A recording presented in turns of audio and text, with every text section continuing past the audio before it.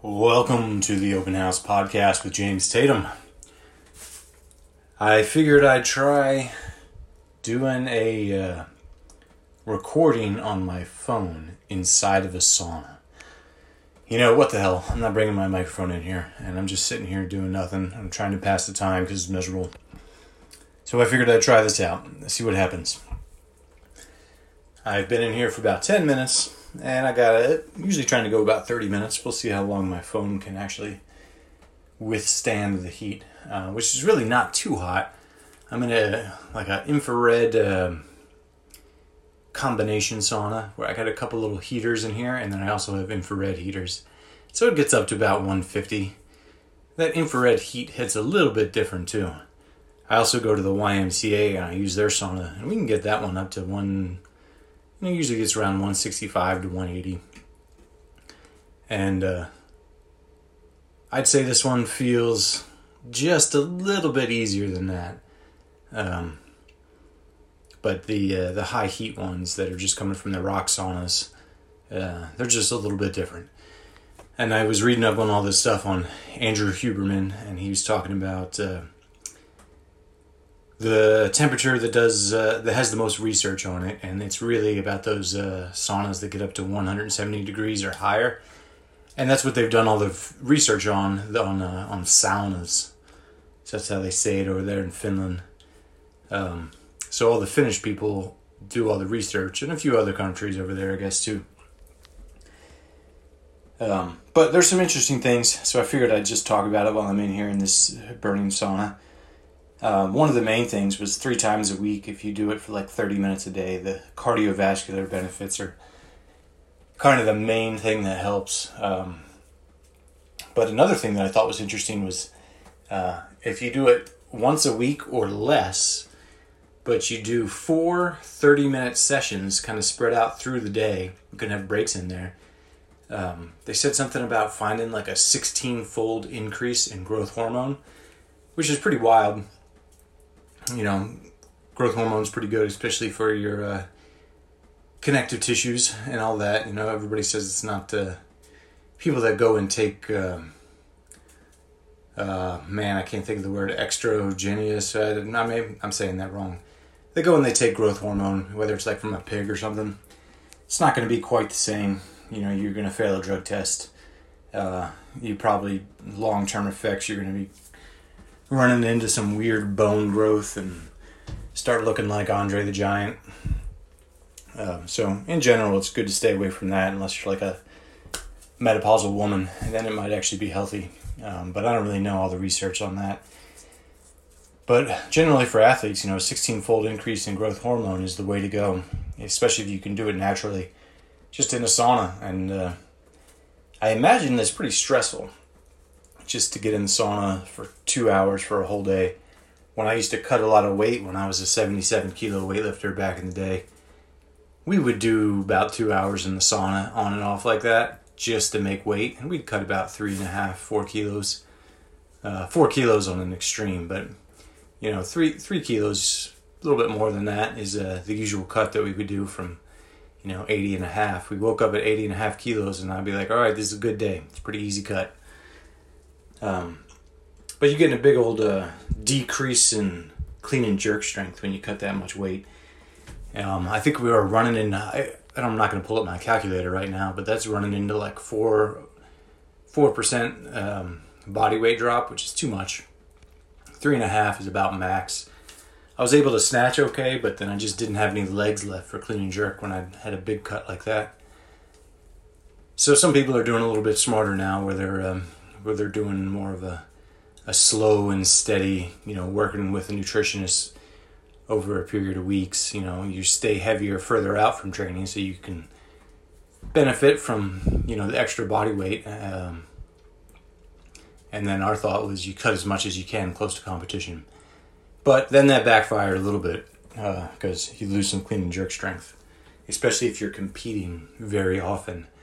If you're competing once a year and you're doing that, that's one thing. But if you're doing that like 3 or 4 times a year, that's a lot. That's a lot to recover from, dropping that much weight so many times in a row, so many times a year. So in general, I'd say kind of avoid that. But, right now I've been doing saunas for 3 times a week, and I do it in the evenings. And that's the other thing that they say, you increase your core body temperature right before bed, and your body actually will sleep better when it has to drop its core body temperature. So that's what they say. I forget where I read this or heard this on a podcast probably, that the ideal temperature to sleep at is like 66 degrees. And down here in the South, we don't keep our house down at 66 degrees. 72 degrees is like cold. Like if I want to be cold at night, we put it down at 72. But so I jump in the sauna, increase my core temperature, and then of course when I get out, my core temperature is going to drop back down, and then they say that is really good for your sleep. And I'll tell you what, I've been sleeping pretty good. I've also been taking some more sleep supplements. I got a sample pack from On It where they did their I think it's called Total Human multivitamin pack, and the morning time one, you got some general stuff and they got some fast brain in there, and it's just some general multivitamins. I don't feel a huge difference from that, but I'll tell you what, I feel pretty good after taking those nighttime supplements. And I think it's mostly just like some calming mushrooms or something, not the psychedelic ones, and some tryptophan and 5-HTP or something. I'm not really sure exactly what's all in there. It's all none of it's on the USADA ban list, so there's that positive. But I've been feeling pretty good with that, so I've been sleeping good. I think last night I had like 10 hours of sleep, getting 1.5 hours to 2.5 hours of deep sleep.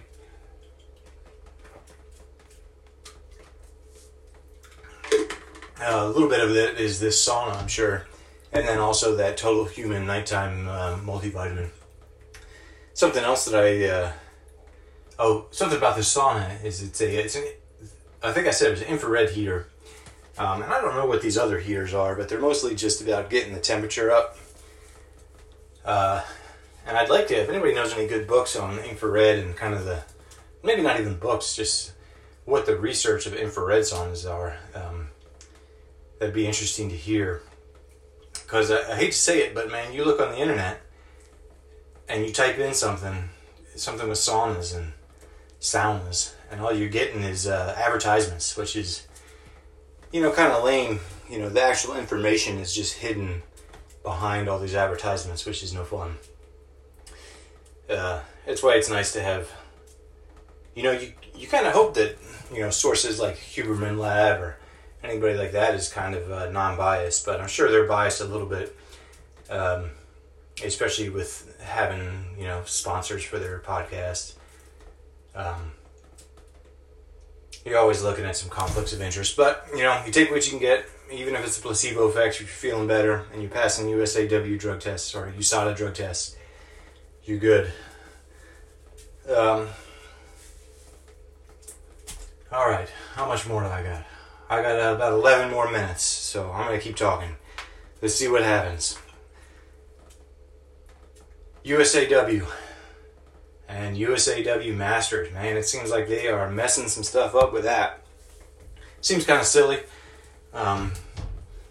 USAW seems to really be trying to hang on to Masters weightlifting after they kind of kicked them to the curb for a while. And so it's no wonder Masters weightlifting kind of went out and did their own thing. Good on them, because now they're setting up a federation that will hopefully support the Masters weightlifters.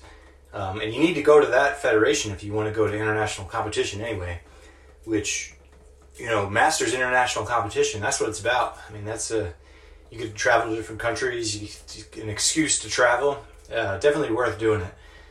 So you have to be part of USA Masters weightlifting and a member with them and do their events in order to go to international weightlifting competitions, especially like Worlds.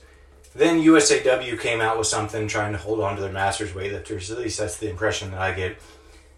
Seems kind of desperate. Seems kind of weird. Then they got in with some Oceania Federation somewhere over in New Zealand about a different inclusive Masters Weightlifting Federation, where they decreased the age to 30. I don't know what inclusive means, but I know Laurel Hubbard is from New Zealand, and I don't know if they're more inclusive to trans athletes or what. But there's not really a lot of information on them. There's just like one document out on the internet that seems kind of a shitty document. Not very organized. Pretty much from my perspective, I wouldn't be messing around with that. USAW needs to swallow their pride maybe and accept USA Masters. I know some people complain about the Cohens being in charge of the USA Masters, and they've been in charge, and people worried about who's got their hands in what money and all that. But in the end, it's all about competing, and right now they're offering a more economic way to go and compete at international competitions. The membership's cheaper, the events are cheaper. So USAW, you done fucked up. Obviously all the blame's not on USAW, but they are the established organization. They should have been able to handle the situation before it got out to that. So the ownership goes down to them. That's their problem. They could have done a better job. I think I heard some stories coming out from USAW and just how they were kind of like, why do you guys care about Masters weightlifting so much? And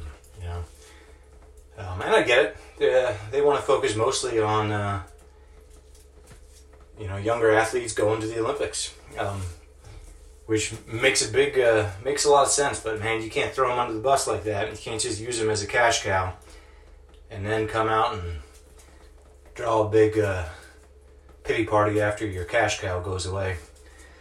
But that's just my thoughts. I see some other thoughts out there on the internet. Everybody's got their what am I looking for? I'm getting too hot. I can't even think anymore. They're biased. They're biased towards one federation or the other. Me, I don't know if I trust USAW much with a lot of things. You got to have things in your own hands. So, with that lesson that I learned as a senior athlete competing internationally, I'm kind of siding with these masters here. And you think these masters guys, man, they've been in the weightlifting sport for a long time. They know the shit that goes on. They see the red flags. Now there's some red flags with the Cohens taking it over and all that too. That could be fixed with some transparency, but who knows? All right, done with that topic. Let's get to something more fun. I'm getting older. Next year I'm going to compete in Masters Nationals. I've been training. I got 3 training sessions under my belt, weightlifting wise. I've just been mostly doing a bunch of hypertrophy and doing... Mostly I've been doing stuff that I read from Matt Foreman's book. I think he wrote this book back in 2011, Olympic Weightlifters for Masters. I've been doing a lot of stuff that he's got in his book about how to train for Masters. And, I don't know what it is about me maybe training since I was 12 years old, constant. Things hit a little bit harder at 34 than they do for somebody that just starts up weightlifting at 34. So we'll see how my training goes. Kind of an experiment. We'll see how my shoulder does with that. Had some nerve damage in 2017, and then I tried to do weightlifting and jiu-jitsu, which was a ton of fun, but man, my neck started getting zingers going down my neck with compressed nerves coming out of my neck.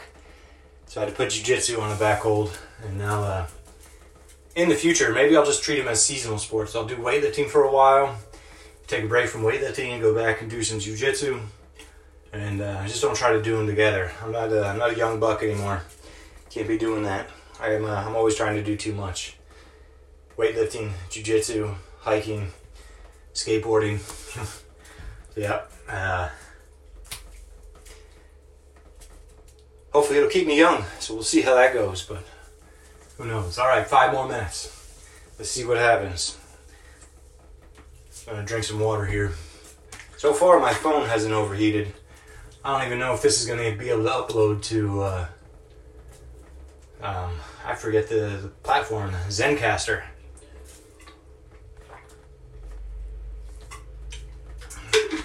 I bet it sounds kind of funny in here in the sauna. Kind of a weird echo. You can hear a little bit of the fan. Hear all this fucking sweat dripping off me. We'll see how it goes. I'm feeling pretty good though. Hey, has anybody ever converted their infrared sauna into a traditional Finnish sauna? I'm thinking about buying one of those heaters and putting some vapor barrier up and getting a little bucket of water and pouring water over the rocks and getting this bitch up to 175. So what I got is a little 2-person sauna. It's like 4 feet by like 4.5 feet. So if I put one of those big old heaters in here with a 240 volt plug, it's gonna get hot. Especially if I gotta sit right next to the heater. Gotta rearrange these seats. It might just turn into a 1-person sauna. Or 1 person sitting, 1 person standing. Because we also got that ice bath right next to the sauna. Sauna. I don't know. I think I'm always going to say sauna. I don't know if I'll ever get used to sauna. But we did some contrast stuff with the ice bath. More stuff that I read on that Andrew Huberman lab stuff. We'll see how that goes. 3 minutes in the ice bath, 10 in the sauna, 3 minutes in the ice bath, and then 10 minutes in the sauna, which is different. And then we finish off with 3 minutes in the ice bath. The sauna was sticking around like 130 when we did that, when we get in and out so much. Right now I got it up to 140. But the ice bath starts off at like right around 60, but we've gotten it down to like 45 degrees, and man, that's cold. I put my hands in there and I feel like my fingers and my knuckles are going to explode. It's just like a lot of pressure in there. Whew. All right, maybe 2 more minutes. We're going to wait. You guys are going to be in here with me until my watch alarm goes off. My watch alarm only has it at 102, the temperature, but that little temperature monitor on these Garmin's is right next to my wrist, so that's like my body temperature, I guess, not really the temperature of the sauna. Whew. Getting there. Yeah, right now it's 8 o'clock at night. After this, gonna take a shower, be in bed by 9 o'clock. Wake up at 5, get my 8 hours of sleep opportunity. I could probably sleep more than that. Like over this weekend, man, I was sleeping 10.5 hours. But on the weekdays, I just get my 8 hours of sleep opportunity, then I get up and do other stuff. I was writing for a while in the mornings when I woke up, but I got out of that habit.